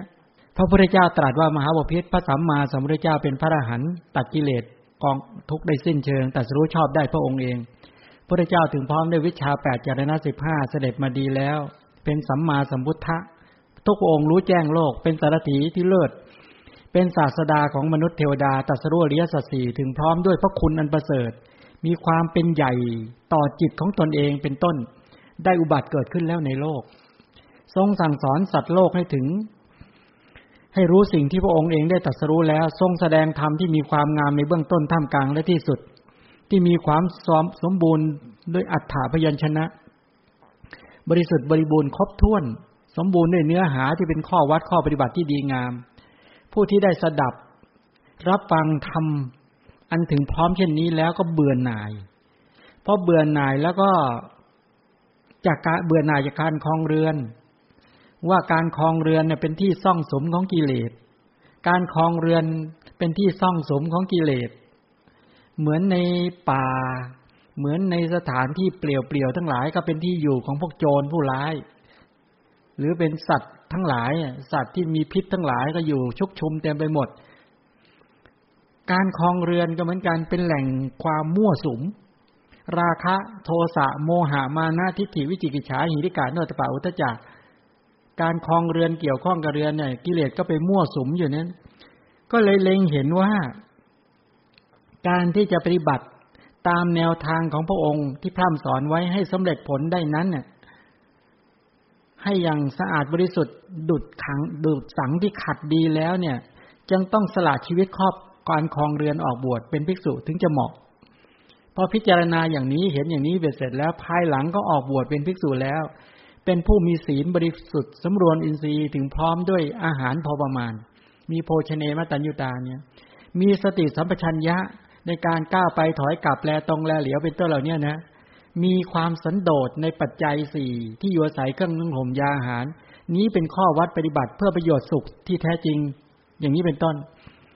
ประโยชน์อันแรกจริงๆก็เรียกว่าอนวัชชสุขก็คือการได้เสวยความสุขที่เกิดจากความเป็นผู้มีศีลบริสุทธิ์อนวัชชสุขก็คือสุขอันเกิดจากการได้ชีวิตอย่างไม่มีโทษถึงพร้อมด้วยศีลเว้นจากการฆ่าสัตว์ลักทรัพย์ประพฤติผิดในกามอย่างนี้เป็นต้นถึงพร้อมด้วยจุลศีลมัชฌิมศีลมหาศีลเป็นผู้ไม่ประสบอันตรายต่างๆนานามีความสุขตลอดกาลดังเช่นพระราชาที่ปรามฆ่าศึกจนหมดสิ้นแล้วย่อมไม่มีโอกาสที่จะได้ประสบภัยอันตรายจากฆ่าศึกในการไหนๆอีกต่อไปเนี่ยอันนี้ก็เป็นความสุขระดับศีลสุขนะฉะนั้นถ้าหากท่านผู้ใดมาเจริญปาติโมกข์สังวรศีลจนสามารถทำกายกรรมวจีกรรมทั้งหลายอาชีพทั้งหลายให้สะอาดบริสุทธิ์หมดจดไม่เกลื่อนกล่นไม่กระจัดกระจายไม่ซ่านไปด้วยความทุศีลกำจัดความทุศีลได้กายก็สะอาดวาจาก็สะอาดอาชีพก็บริสุทธิ์มีความละอายต่อบาปมีความเกรงกลัวต่อบาปเป็นต้นเหล่านี้นะมีศรัทธามีความเชื่อมั่นในพระพุทธเจ้าในพระธรรมในพระอริยสงฆ์เป็นต้นเหมือนพระราชากำจัดอริราชศัตรูหมดแล้วก็ขึ้นปกครองมีความสุขไหมนี่เหมือนกันศีลสุขก็เป็นแบบนี้เราก็เลยกำจัดบาปกรรมทางกายได้แล้วบาปกรรมทางวาจาได้แล้วดำเนินอาชีพที่บริสุทธิ์ผุดผ่องแล้วนี่เป็นความสุขระดับเขาเรียกว่าศีลสุขไม่ใช่แค่นั้นนอกจากได้ปาติโมกข์สังวรศีลเป็นระดับ สุขที่เกิดขึ้นจากการได้ประพฤติในจุลศีลมัชฌิมศีลมหาศีลเป็นต้นแล้วเนี่ยยังได้ความสุขที่เป็นอัพยาเสกสุขสุขที่เกิดจากการสำรวมอินทรีย์ด้วยสุขที่เกิดจากปลอดโปร่งจากกิเลสมีราคะโทสะโมหะเป็นต้นเหล่านี้เป็นการดำเนินชีวิตด้วยความระมัดระวังปิดบาปทางทวารตาหูจมูกลิ้นกายใจไม่ให้ความกำหนัดความขัดเคืองไหลเข้าสู่จิตในขณะที่เห็นในขณะที่ได้ยินก็ปิดบาปได้กลิ่นลิ้มรสสัมผัสคิดนึกทั้งหลายเหล่านี้เป็นต้นปิดราคะโทสะโมหะไม่ไหลให้ไหลเข้าสู่จิตกายสุจริตวจีสุจริตมโนสุจริตจากการเห็นจากการได้ยินจากการได้กลิ่นลิ้มรสจากการคิดนึกทั้งหลายเหล่านี้สำรวมอินทรีย์อันนี้เขาเรียกว่าเป็นถ้าได้ความสุขในลักษณะนี้ย่อมเป็นผู้ที่ได้รับอัพยาเสกสุขที่เกิดจากไม่มีกิเลสเข้ามาเจือปนถ้าใครปิดบาปทางทวารตาหูจมูกลิ้นกายใจได้จริงๆอย่างนี้นะอัพยาเสกสุขอย่างนี้เป็นอธิจิตตสุขแล้วลองทำดิได้ทุกคนเลยจิตจะมีความสุขทันทีปิดบาปทางทวารตาหูจมูกลิ้นกายใจวันนี้ได้ก็ได้ความสุขวันนี้แล้วจะได้อธิจิตตสุขจิตจะสงบได้ง่ายมากอันนี้ใช่อานิสงส์จากการบวชไหมตั้งแต่ศีลสุขก็เป็นอานิสงส์จากการบวช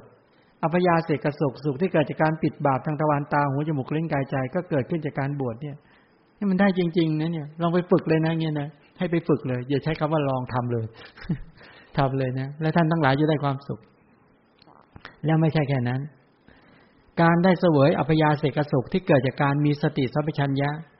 ก็หมายความว่ามีสติสัมปชัญญะในการใช้ทุกๆอิริยาบถก้าวไป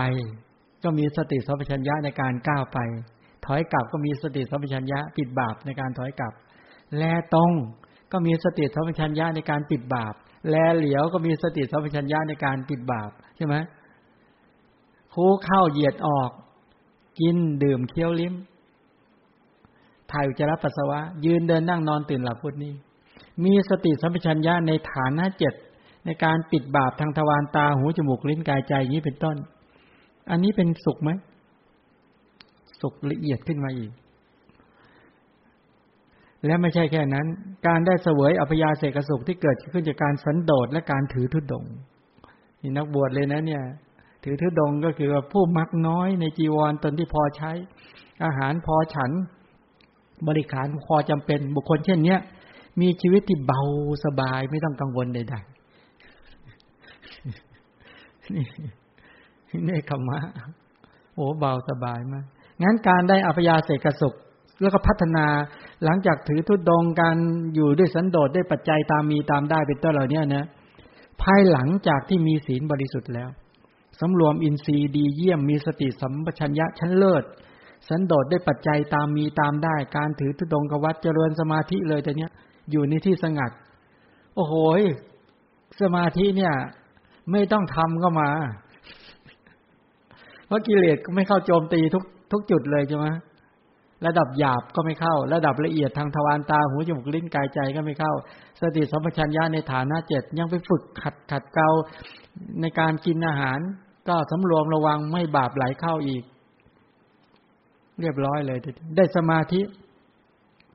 สามารถละอภิชฌาความอยากได้พยาบาทความโกรธถีนมิทะความหดหู่ท้อแท้เสื่องซึมอุทธัจจะกุกุจจะความฟุ้งซ่านรำคาญใจวิจิกิจฉาความลังเลสงสัยได้สมาธิแล้วอธิจิตแล้วขั้นละนิวรณ์ได้แล้วก็เปรียบเสมือนกับหนี้สินที่ตนชำระได้หมดสิ้นแล้วไหมกามฉันทะเหมือนอะไรเหมือนเป็นหนี้พยาบาทเหมือนอะไรเหมือนเป็นโรคเหมือนโรคภัยไข้เจ็บที่รักษาหายแล้วถีนมิทะเหมือนติดคุกอุทธัจจะกุกุจจะเหมือนการพ้นจากความเป็นเหมือนความเป็นทาสใช่ไหมวิจิกิจฉาเหมือนอะไรเหมือนการเส้นทางที่ปลอดภัยฉะนั้นถ้าเอาตัวกามฉันทะออกแล้วก็คือหมดหนี้เอาพยาบาทออกแล้วก็คือหมดโรคเอาถีนมิทะออกมาแล้วก็ออกจากคุกแล้วเอาอุทธัจจะกุกุจจะฟุ้งซ่านออกไปก็เหมือนกับความเป็นอิสระไม่ต้องเป็นทาสใครเอาวิจิกิจฉาออกไปได้ก็เหมือนเดินทางที่ปลอดภัยพ้นจากกันดารแล้วไม่ต้องกลัวโจรภัยทั้งหลายเหล่านี้เป็นต้นฉะนั้นพอเอานิวรณ์ออกมาแล้วเนี่ยจะสุขขนาดไหน เขาเรียกว่าเป็นปฐมฌานสุขที่จริงมันได้มาตั้งแต่อุปจาระแล้วพอปฐมฌานสุขกับแน่นกว่าเดิมอีกที่จริงอ่ะนิวรณ์มันหลุดไปตั้งแต่อุปจาระแล้วนะพอได้ปฐมฌานสุขเนี่ยโอ้โหแน่นนี่เห็นไหมอานิสงส์ที่เกิดขึ้นจากการบวชจากการออกจากกามมันได้แบบนี้แล้วก็สภาวะธรรมก็คือความสุขที่ปรากฏแก่ผู้ที่พิจารณานิวรณ์ที่ตนละได้แล้วก็คือปราโมทชะความปลื้มใจก็เกิดขึ้นปีติความอิ่มใจปัสสัทธิความสงบร่มเย็นทางใจสุขกายสุขใจสมาธิความตั้งมั่นแห่งจิตเกิดขึ้นเมื่อจิตสงบด้วยอำนาจของอุปจาระก็ย่อมส่งผลให้เข้าถึงปฐมฌานพัฒนาต่อได้ไม่ยากเลยทีนี้พัฒนาต่อได้ฌานระดับมีวิตกวิจารปิติสุขแผ่ซ่านไปทั่วสรรพพางร่างกายเปรียบเสมือนความชุ่มชื้นที่ซึมซาบอยู่ในก้อนสบู่ที่มาจากการผสมหรือผงของสบู่ที่คลุกเคล้าผสมกับน้ำจนเป็นก้อนอันไม่มีวันจะเหือดแห้งหายไปเลยมันชุ่มน้ำอยู่ตลอดเวลาแม้ฉันใดการได้เสวยในปฐมฌานสุขนี้ก็เป็นอานิสงส์ที่ได้จากการออกบวชที่ประณีตและก็ดีกว่าประณีตกว่าข้างต้นน้อยทั้งหมดที่จริงไล่มาตามลำดับนะตั้งแต่ครั้งแรกที่ออกจากความเป็นทาสครั้งแรกครั้งสองออกมาก็คือว่าไม่ต้องจ่ายภาษีก่อนมันสุขมาตามลำดับแล้วนะพอได้ปาติโมกข์สังวรศีลก็สุขพัฒนาเป็นอินทรีย์สังวรศีลก็สุขมาตามลำดับก็คือมีสติสัมปชัญญะในการยืนเดินนั่งนอนมันสุขมาตามลำดับมันจะสุขประณีตไปเรื่อยๆจนถึงได้อุปจาระได้อุปจาระก็ถือว่าสุขแล้วนะเอานิวรณ์ออกจากจิตได้พอได้ปฐมฌานโอชัดเลยทีนี้สุขมากกว่านั้นอีกนี่ก็สุขที่เกิดขึ้นจากการทีนี้ไม่ใช่แค่นั้นขั้นได้เจริญฌานยิ่งขึ้นไปจนได้ปฐมฌานมีวิตกวิจารปิติสุขเอกคตาแล้วสูงไปกว่านั้นก็คือความสุขที่เข้าถึงทุติยฌานที่มีความผ่องใสในภายในดิ่งไปในสมาธิละได้ทั้งวิตกวิจารเหลือเพียงปีติสุขแล้วก็เอกคตาแผ่ซ่านไปทั่วสรรพกายร่างกายนี่นะเปรียบเสมือนสระน้ำที่มีตาน้ำไหลซึมอยู่เป็นนิดมีตาน้ำไหลซึมเป็นนิดมิดชิดด้วยขอบขันธสีมาทั้งสี่ด้านไม่มีน้ำจากภายนอกไหลเข้าแม้ฝนจะไม่ตกแต่พื้นที่รอบสระนั้นก็ยังเปลี่ยมไปด้วยความชุ่มชื้นตลอดเวลาแม้ชั้นใดบุคคลได้ทุติยฌานสุขนั้นน่ะไม่มีกรัชกายส่วนไหนเลยที่ความสุขจะไม่แตะต้องจิตจะไม่ต้องพูดถึงมีสุขแผ่ซ่านไปหมดเลยว่างั้นก็คือเป็นอานิสงส์ที่เกิดขึ้นจากการบวชที่เหนือกว่าปฐมฌานสุขอันนี้ที่ได้ขึ้นในปัจจุบันนะที่จะได้ขึ้นในปัจจุบันพวกเราก็สามารถทำได้นะถ้าออกจากกามได้ก็จะได้ความสุขอย่างนี้ยากไหมไม่ยากแล้วก็การได้เสวยตติยฌานสุขขั้นเจริญฌานให้ยิ่งขึ้นไปก็ย่อมได้ปีติเข้าถึงตติยฌานเป็นผู้ถึงพร้อมด้วยปีติที่สมบูรณ์ด้วยสติสัมปชัญญะนี่ปลอดปีติแล้วทราบซ่านไปทั่วสรรพพางแล้วเปรียบเสมือนดอกบัวที่อยู่ในน้ำได้รับความร่มเย็นชุ่มชื้นจากน้ำทั่วตลอดกาลนานการได้เสวยตติยฌานสุขเป็นอานิสงส์ที่เหนือกว่า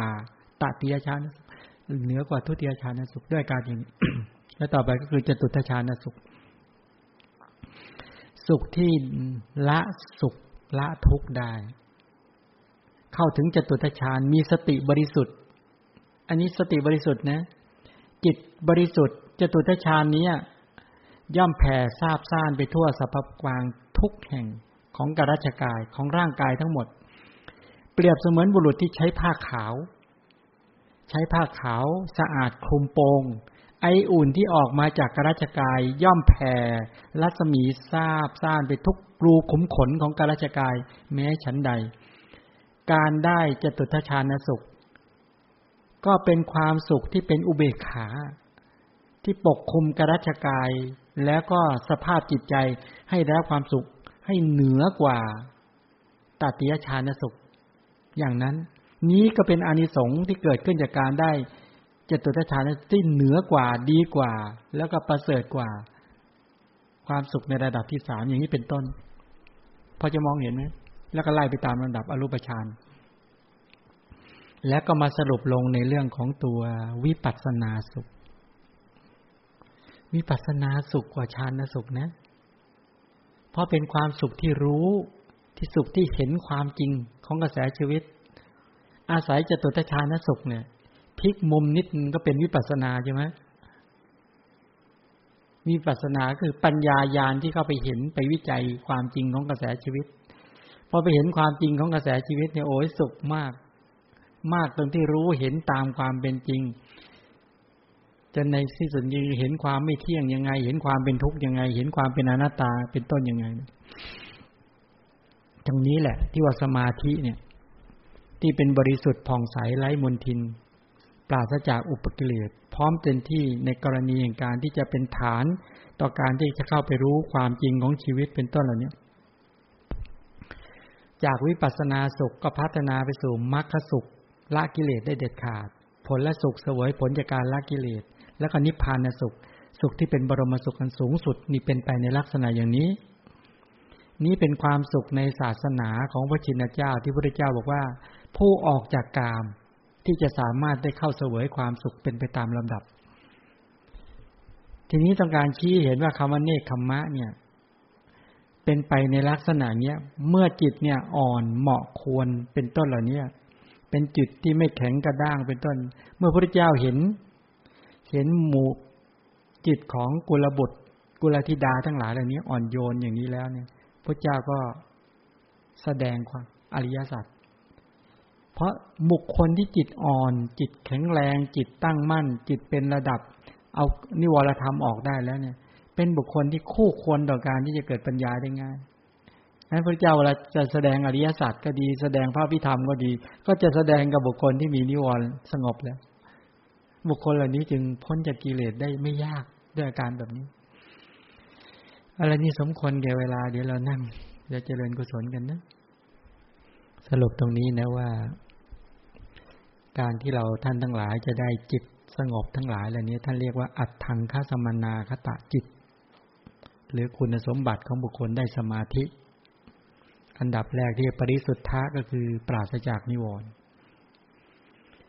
เราท่านทั้งหลายที่จิตไม่สะอาดเนี่ยเพราะมีนิวรธรรมความติดใจใฝ่กสันเข้ามากุ้มรุมความเครียดความโกรธความหดหู่ท้อถอยเซ็งแล้วก็ฟุ้งซ่านรำคาญใจลังเลสงสัยฉะนั้นการที่เราท่านทั้งหลายฝึกใจให้สงบเพื่อต้องการจะเอาตัวนี้แหละออกการที่มีสติมีสมาธิมีความตั้งมั่นแห่งจิตเกิดขึ้นมีความเพียรที่สร้างสรรค์เกิดขึ้นก็ต้องการเอาตัวนิวรธรรมออกเมื่อนิวรธรรมความไม่กุ้มลุมในใจแล้วใจก็จะมีความล่าเริงเบิกบานและผ่องใสใจที่ล่าเริงเบิกบานและผ่องใสนี่แหละจิตเบิกบานประกอบไปด้วยปราโมทย์เกิดขึ้นนะปราโมทย์จิตล่าเริงเบิกบานผ่องใสปีติความอิ่มใจในการปฏิบัติชอบมีจิตผ่องใสบริบูรณ์ด้วยศรัทธาเนาะมีความเชื่อมั่นพอศรัทธาเกิดขึ้นก็จะผ่องใสศรัทธาในพระพุทธเจ้าศรัทธาในพระธรรมศรัทธาในหมู่อริยสงฆ์สาวกของพระพุทธเจ้าเนี่ยให้สังเกตดูนะสภาพของศรัทธาจะเป็นอาการที่มีความผ่องใสเหลือเกินเนี่ยผ่องใสมากเนี่ยสภาพจิตที่ผ่องใสเกิดขึ้นและในขณะเดียวกันก็คือว่าเมื่อศรัทธาเกิดขึ้นจิตเบิกบานเกิดขึ้นก็ปีจิตที่ไม่มีโรค จิตที่ไม่มีโรคก็คือปราศจากนิวรธรรมใช่ไหมกามฉันทะเหมือนเป็นหนี้ติดอยู่นั่นแหละโอ้ยวนๆอยู่นั่นแหละถ้าเอากามฉันทะออกเสียแล้วนี่เหมือนหมดหนี้เลยพยาบาทเหมือนจิตเป็นโรคโอ้โหต้องหงุดหงิดอยู่นั่นแหละกังวลอยู่นั่นแหละเอาพยาบาทความเครียดความโกรธออกมาโอ้โรคหายโอ้ปลอดโปร่งมากทีนมิทะเหมือนติดคุกออกไม่ได้เดินวนอยู่นั่นแหละโอ้ยออกจากคุกได้ออกจากทีนมิทะได้เมื่อไหร่โล่งโปร่งอุทธัจจะกุกุจจะเหมือนเป็นธาตุเขาก็คอยจิกคอยใช้คอยสอยอยู่นั่นออกจากความเป็นธาตุได้เมื่อไหร่โล่งวิจิกิจฉาเหมือนการเดินทางที่ปลอดภัยไม่กันดารด้วยโจรผู้ร้ายหรือด้วยกันดารด้วยอาหารเป็นต้นเหล่านี้